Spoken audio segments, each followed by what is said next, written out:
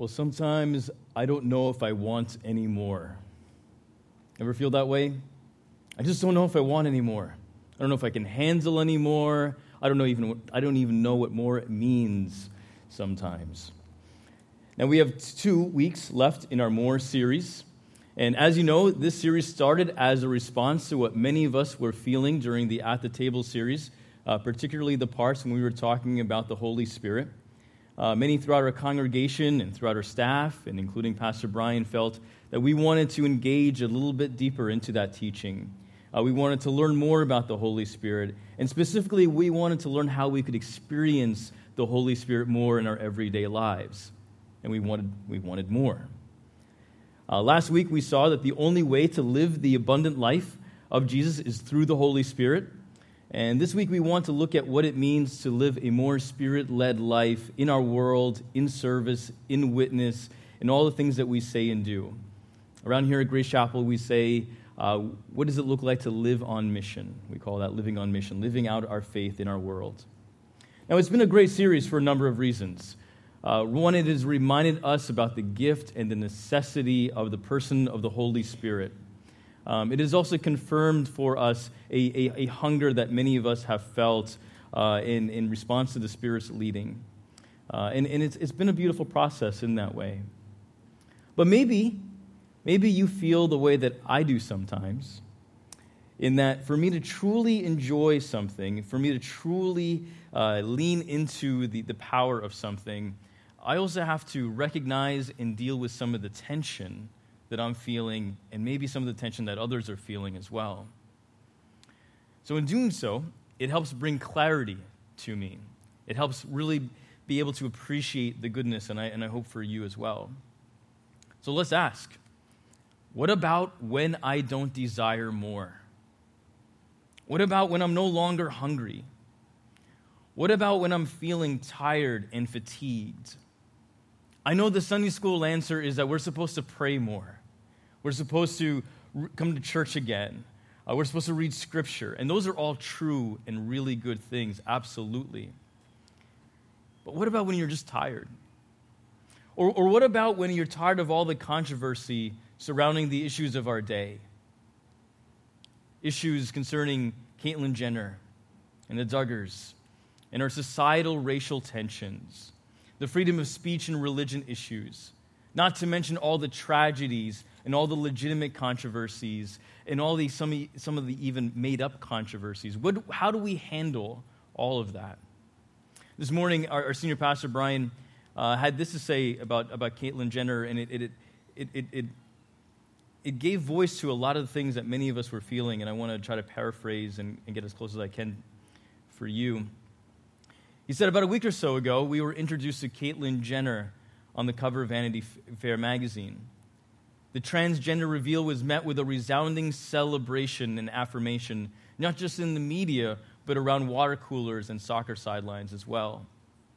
How do we respond in a Christ-like manner? On one hand, we want to express genuine compassion for people dealing with gender dysphoria, and we want to affirm the dignity and worth of every human being. At the same time, we want to express our genuine concern over such invasive procedures and for the relational and psychological impact on the individuals involved and through society at large. How do we share our concerns without sounding judgmental? How do we preserve our relationships with people who may have a very different perspective on these complex issues? And he said, my point this morning isn't to go on a rant about religious freedom or to resolve the question of transgenderism. It is simply to illustrate how challenging it is to express our faith in a rapidly changing, politically charged, hypersensitized atmosphere. Navigating the cultural landscape these days is like crossing a minefield where every night new landmines are hidden, and the ones there already have been moved around. And he said, I've chosen my words very carefully as I prepared this introduction, but chances are I've upset a few people here already, and we aren't even 5 minutes in. Oh, man, that spoke to me. I was like, yes, that's what it feels like. This is a tense-filled world we are living in, right? And what about the many times when when we are not really exactly sure what we should do, but there's things that we want to do. And it feels like this, but it's this, right? We talked a little bit about that last week. So if more is going to bring me more fatigue and more conflict and more frustration, I'm not sure if I want it. If more is going to bring me more of this fatigue and this headache and this apathy and more repression and more statistics and all this angst, why would you want it? If you're feeling some of this, I'm glad that you're here. I hope we can advance the ball, so to speak, and grow in this. Because I think we are the ones who really need the more. If you're feeling this tension, we're the ones who need the more. And so tonight I want us to focus on, despite fatigue and conflict and apathy, the Spirit can give us power, courage, and presence of God to live out our faith in the world. So how do we get there? Well, there's these two really great chapters in Acts chapter 3 and 4 that we're going to look at tonight. And I've had a few weeks to kind of live in those texts. And I've just really have loved these scripture passages over the past few weeks. And I'm going to take a few liberties with the text, if you don't mind. And I'm going to, instead of change the scriptures, we're just going to try to like Hollywoodize this a little bit, okay? So there's these two characters named Peter and John, and we're going to add a third character. This person is a follower of Jesus, very faithful to Jesus. This person's charming, has got a great sense of humor. We're going to call him Tim, okay? He's just a good guy, just, not one of the original 12, but, and Tim is actually not the worst guy to be this. Tim actually went to Israel when he was in college. I'm not only mixing metaphors, but existential timelines as well. But he has been to Israel and is not completely clueless to the landscape, and was able to make friends quite easily when he was in Israel. For instance, around the temple structure, Tim made fast friends with everybody that was selling the olive wood souvenirs, like the olive wood crosses and the olive wood, Lord's Supper things and whatever. And one guy was like, hey, my friend, I want to show you something really special. And he took out this old box from within his cart, and it was this really old box, and it had a lock on it, and he opened it really slowly and said, "This is a piece of Jesus' cross." And Tim said, "Hey, listen, man, I'm from New Jersey. Maybe I'll sell you a piece of Jesus' cross." I'm digging around my backpack for plastic, finding copper coins. This was Jesus' cross too. I heard that just the other day. They actually found enough pieces of Jesus' cross. They can now put back together Noah's Ark. Isn't that incredible? The miracle just multiplies. So I would really like for us to look at the text with some fresh eyes. In Acts chapter 3, this is how it really begins, and you can hear the imagination from it'll be obvious. But one day, Peter and John were going to the temple at the time of prayer at 3 p.m, and there was this man at the temple, a paralyzed beggar who was carried into this every day, and he would lay at the gate of Beautiful.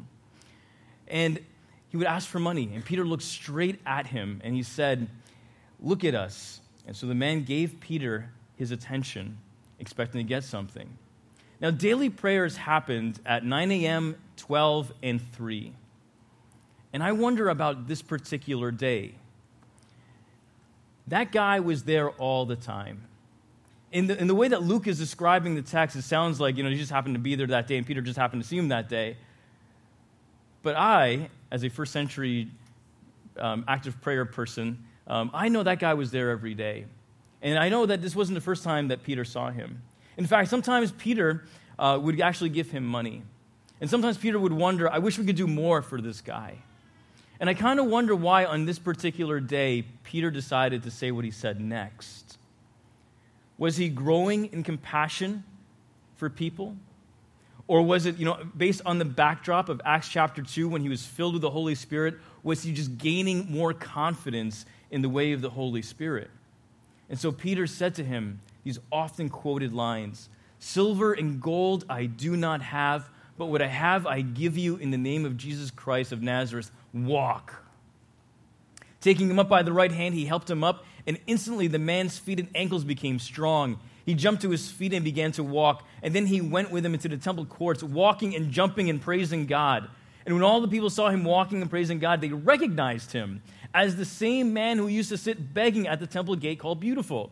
And they were filled with wonder and amazement at what happened to him. I mean, this is a moment. This is a moment. Wait, isn't that the guy? I knew he was faking it, some people might say, right? And then some people are actually processing it a little bit like, no, he was just healed. Nobody fakes being paralyzed for 30, 40 years. They just don't do that. Something incredible has just happened to this man. I think it's, as the third disciple, who just went to go pray and was hoping that we would stop at, Buttros's Pita Palace after prayer time. I wasn't expecting to see such a miracle, but this was incredible. Now, when Peter says, in the name of Jesus Christ of Nazareth, walk, he's doing two things. He's claiming the power of Jesus, and he's claiming this paralyzed man for Jesus. There's two things going on there. Using Jesus' name, and he's claiming this man. And people started taking notice. And again, this is just in the backdrop of Acts 2. So John and I are kind of feeling like, oh no, here we go again. There's going to be a crowd that's going to be forming. And of course, a crowd did form. The man held on to Peter and John, and all the people were astonished, and they came running to them in the place called Solomon's Colonnade. And when Peter saw this, he said to them, fellow Israelites, why does this surprise you? Which I thought was a crazy question. What do you mean, why does it surprise us? Because this guy was paralyzed 5 minutes ago. Why do you stare at us as if by our own power or godliness we had made this man walk? And then he gets serious. The God of Abraham, Isaac, and Jacob, the God of our fathers, has glorified his servant Jesus. You handed him over to be killed, and you disowned him before Pilate, though he had decided to let him go. You disowned the holy and righteous one and asked that a murderer be released to you. You killed the author of life, but God raised him from the dead. We are witnesses of this. And by faith in the name of Jesus, the man whom you see and know was made strong. It is in Jesus' name and the faith that comes through him and that has completely healed him, as you all can see. Now, this is somewhat of a similar speech to what he says in Pentecost, but he gets even a little bit more historical. And then throughout the speech, you'll notice, if you were to compare the speeches, he becomes a little bit gentler towards the people, even though he starts off with, you handed him over. And he's going to now place a lot of that blame on the religious leaders. And this is going to be trouble for us all later, right? Now, where he's speaking from is the Colonnade of Solomon, and it's basically like a really long covered porch that runs the entire length of the outer courts of the temple. And so you can fit a lot of people there, and also what's strategic about this, Peter was really smart, the sound starts bouncing off, so like people can start hearing, and people can gather and kind of have a sense of what's going on. And he's also saying a few other things. I wasn't bit by some radioactive spider where I can just go along and start healing people now. I'm doing this in the name of Jesus, and I know the name Jesus is trouble for some of us. But that is the name that I did it in. I mean, people are now like, oh, isn't that the guy that was crucified and then some people said was raised back to life? Isn't he old news? No, he's not, Peter's saying. And then Peter starts issuing a call to repentance.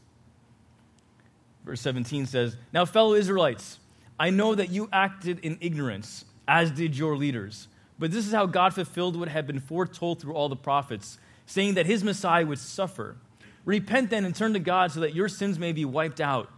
The times of refreshing may come from the Lord, and that he may send the Messiah who has been appointed for you, even Jesus. Heaven must receive him until time comes for God to restore everything, as he promised long ago through his holy prophets. For Moses said, the Lord your God will raise up for you a prophet like me from among your own people. You must listen to everything he tells you. Anyone who does not listen to him will be completely cut off from their people. And he goes on, and he talks a little bit about Samuel. And then chapter 4 begins.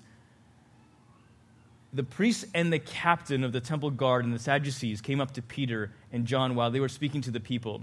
And they were greatly disturbed because the apostles were teaching the people. That was their job. Proclaiming in Jesus the resurrection of the dead. They seized Peter and John, and because it was evening, they put them in jail until the next day. But many who heard the message believed, so the number of men who believed grew to about 5,000.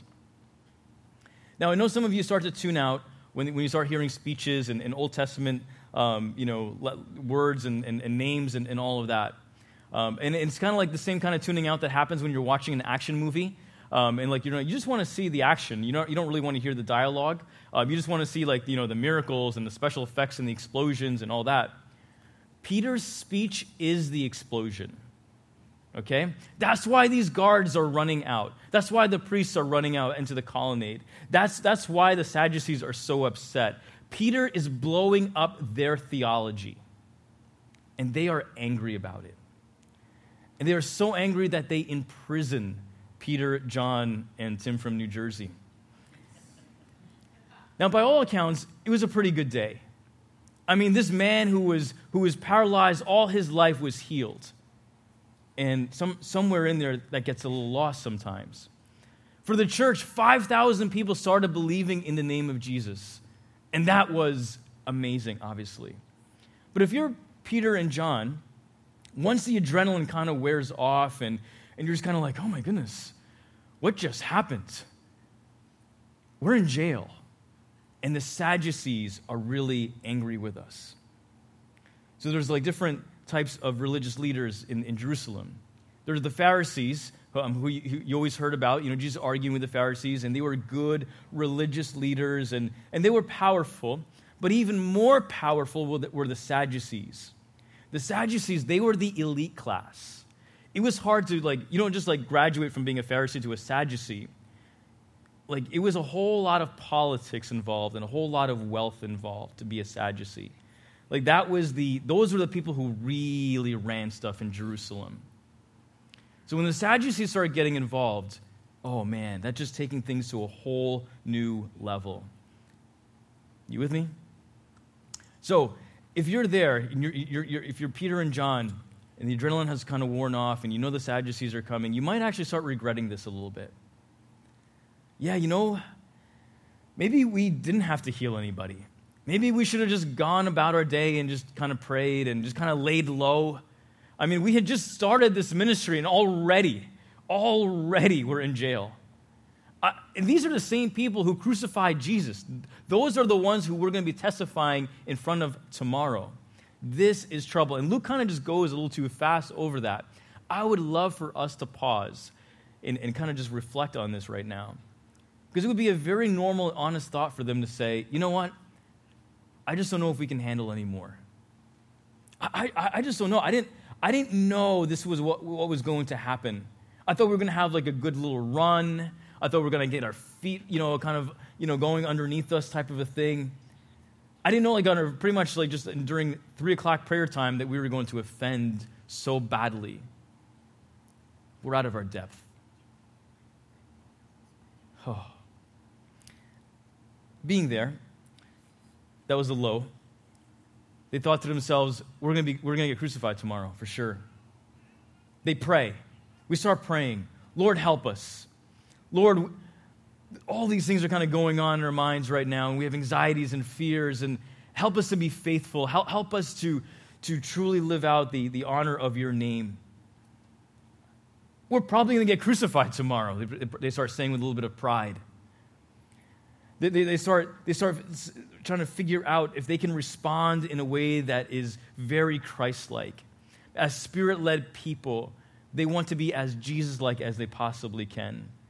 They start kind of going back through the day in the Spirit-filled sense. Did you see the look on that guy's face when we healed him? I mean, he thought he was just going to get $5 from you. He's walking. And tomorrow morning, he is going to wake up. He's going to cook himself some breakfast. And if he wants to go to the temple and pray, he doesn't have to get carried there. He can go and thank God himself tomorrow. I think that guy's legs are better than mine, Peter said to John. Unbelievable. We almost missed this. I'm sure there was both fear and confidence in what they were feeling that night.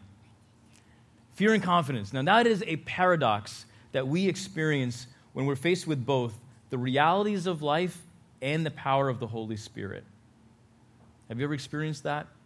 Fear and confidence is in the same moment. The text continues. The next day, the rulers and the elders and the teachers of the law met in Jerusalem.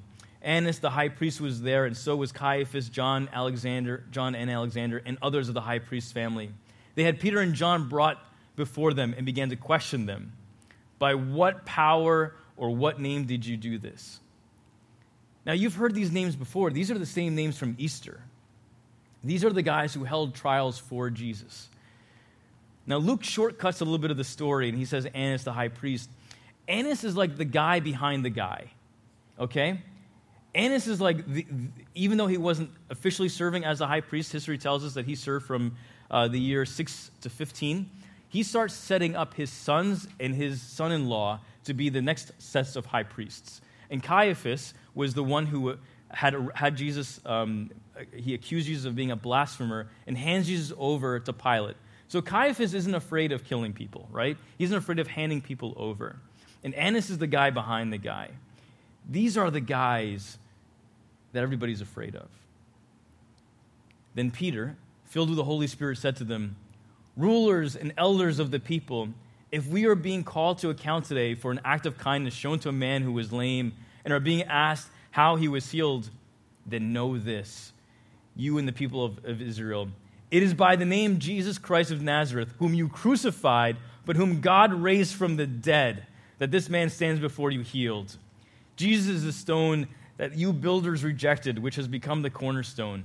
Salvation is found in no one else, for there is no other name under heaven given to mankind by which we must be saved." When they saw the courage of Peter and John and realized that they were unschooled, ordinary men, they were astonished, and they took note that these men had been with Jesus. But since they could not see the man who had been healed standing, there with them, there was nothing they could say. So they ordered them to withdraw from the Sanhedrin, and then they conferred together. "What are we going to do with these men?" they asked. "Everyone living in Jerusalem knows they have performed a notable sign, and we cannot deny it. But to stop this from spreading any further among the people, we must warn them to speak no longer to anyone in this name." Can you picture this? What are we going to do? I mean, if I'm one of the high priests there, if I'm one of the priests there, I'm thinking to myself, I don't know if I can take this anymore. I mean, like we got all these Jesus followers. You know, we got rid of Jesus, and then they said he came back, and then his followers are now like doing these incredible miracles, and like all these people are still believing in Jesus, even though we got rid of. I don't know if I can handle this anymore. I mean, they are feeling so threatened that their power is being taken from them. They are sensing the tide turning from the people saying, I'm not really sure about these guys, but these Jesus followers, these Jesus followers are onto something. And I love this part where they say, like, we can't even deny it because too many people know about it. We can't even make up our own lie. We can't even make up our own conspiracy. The guy's out there with him telling them what just happened. What are we going to do? And so they think to themselves, you know what? We're going to intimidate them and tell them to keep their mouths shut. That'll work. So they called them back in and commanded them not to speak or teach at all in the name of Jesus. But then Peter and John replied, and I love this line, "Which is right in God's eyes, to listen to you or to him? You be the judges. We cannot help speaking about what we have seen and heard." And after further threats, they let them go. They could not decide how to punish them because all the people were praising God for what had happened. For the man who was miraculously healed was over 40 years old. Oh man, what an incredible conversation that must have been. I mean, here Peter and John are like these just two common type of guys. They don't have wealth. They don't have status. What they have is the gift of the Holy Spirit, but no one really even knows what that means yet. And the important people, the people who run Jerusalem, are threatening them, and they say, don't you dare say another word. And their response is, hey, judge for yourself.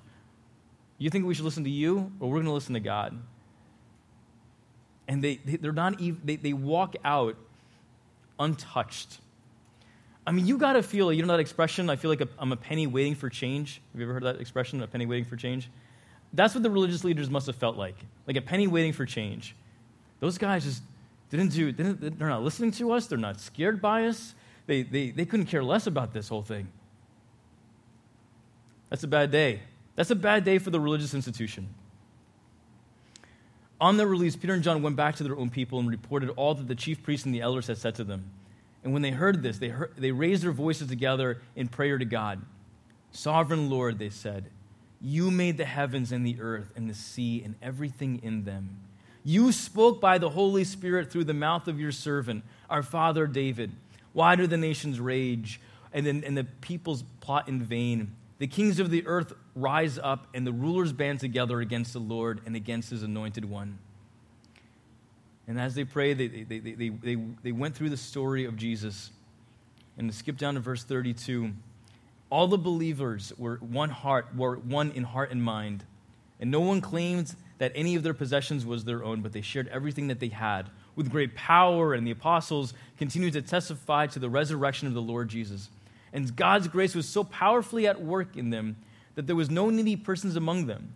From time to time, those who owned land or houses sold them, and they brought the money from the sales and put it at the apostles' feet, and it was distributed to anyone in need.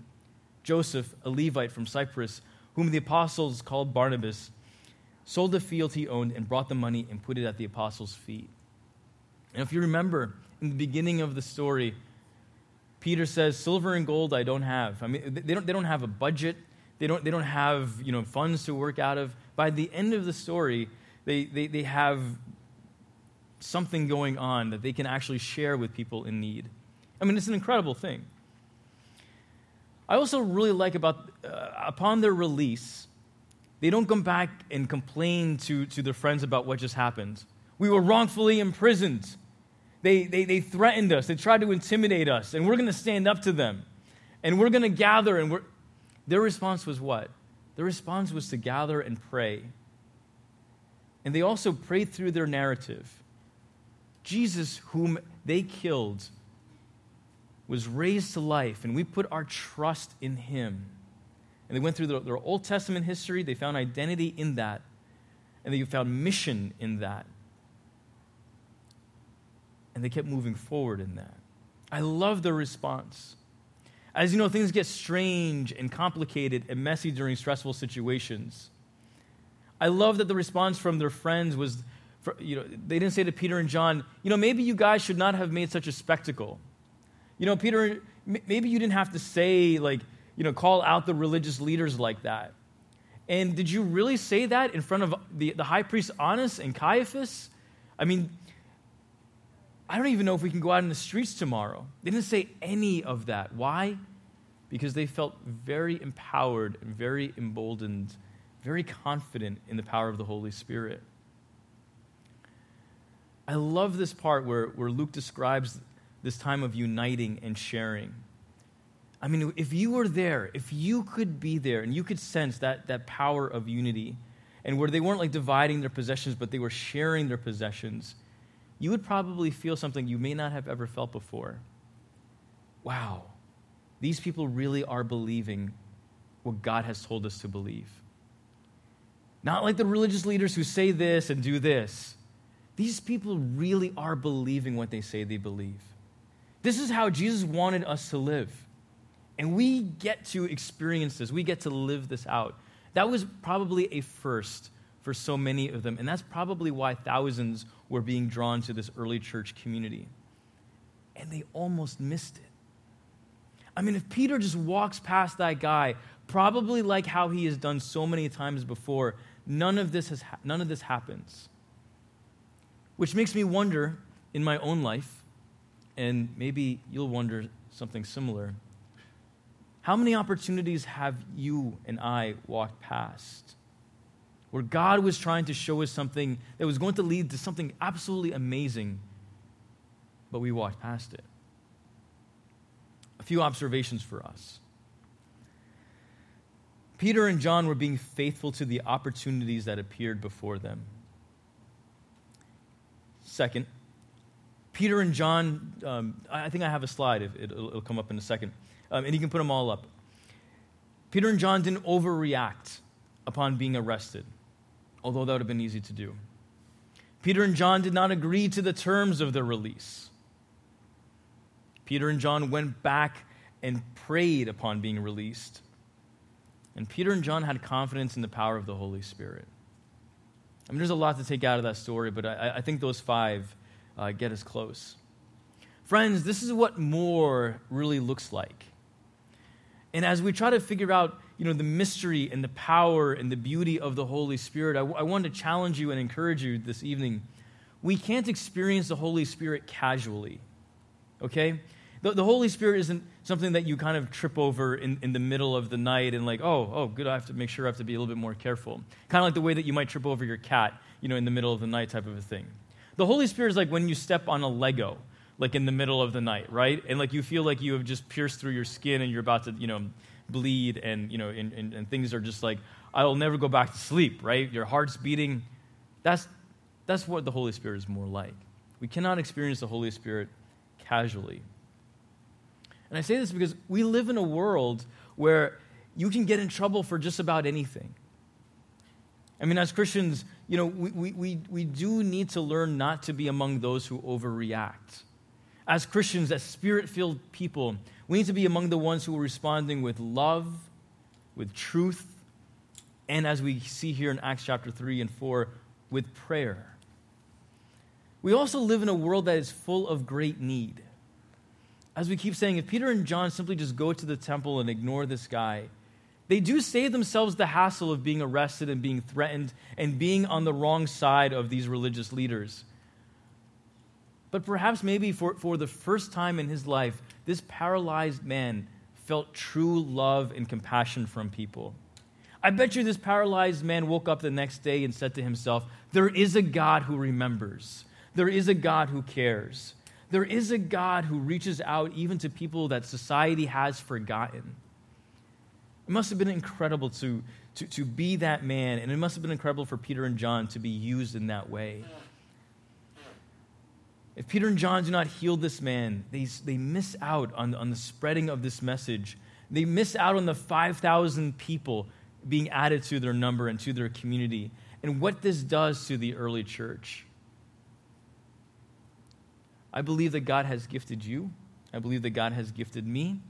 I believe that God has called us to love and to serve others, many like this man, to live on mission to do extraordinary things. And so, friends, tonight as we conclude, despite fatigue, despite conflict, despite apathy, the Spirit can give us the power. The Spirit can give us the courage and the presence of God to live out our faith in the world. That is what we get to celebrate in this More series. That is what we get to live out. That is what we get to be stretched by. And so what is your calling? What is your mission? Who are the people that need to experience this type of compassion in your life? Sometimes we're not sure if we want more. Oh man, that means you're the one who needs the more. As we enter into a time of prayer, I would love to encourage you to reflect back on this entire year of being in community together. We've talked about a lot of things since September. And as we go through this time of prayer, and as we kind of rewind the year through the lens of our week, as we go through this week, what has God been showing you this year? And I would like to invite you to reflect on that, and I would also like to invite you to dedicate the next year to God. Brian had shared this morning that this upcoming year, beginning in September, we're going to be our entire teaching series is going to be focused on Jesus for 40 weeks. Jesus, Jesus, Jesus, 40 times. Okay. And we wanted to feel that on any given Sunday that you can bring any of your neighbors and you know what's going to happen. We're going to be talking about Jesus in some way. And we talk about Jesus in some way every week, but the focus is going to be on how we can live and learn and follow and serve and love like Jesus throughout the year.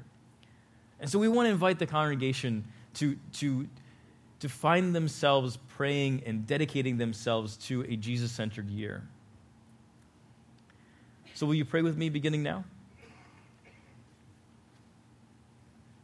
Father, we come to you with so much to be grateful for.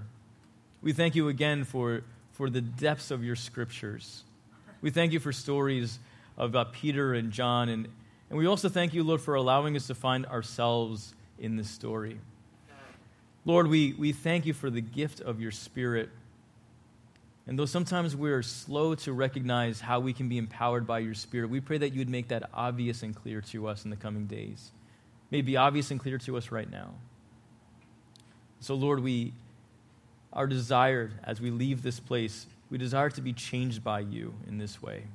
It's in Christ's name we pray these things. Amen.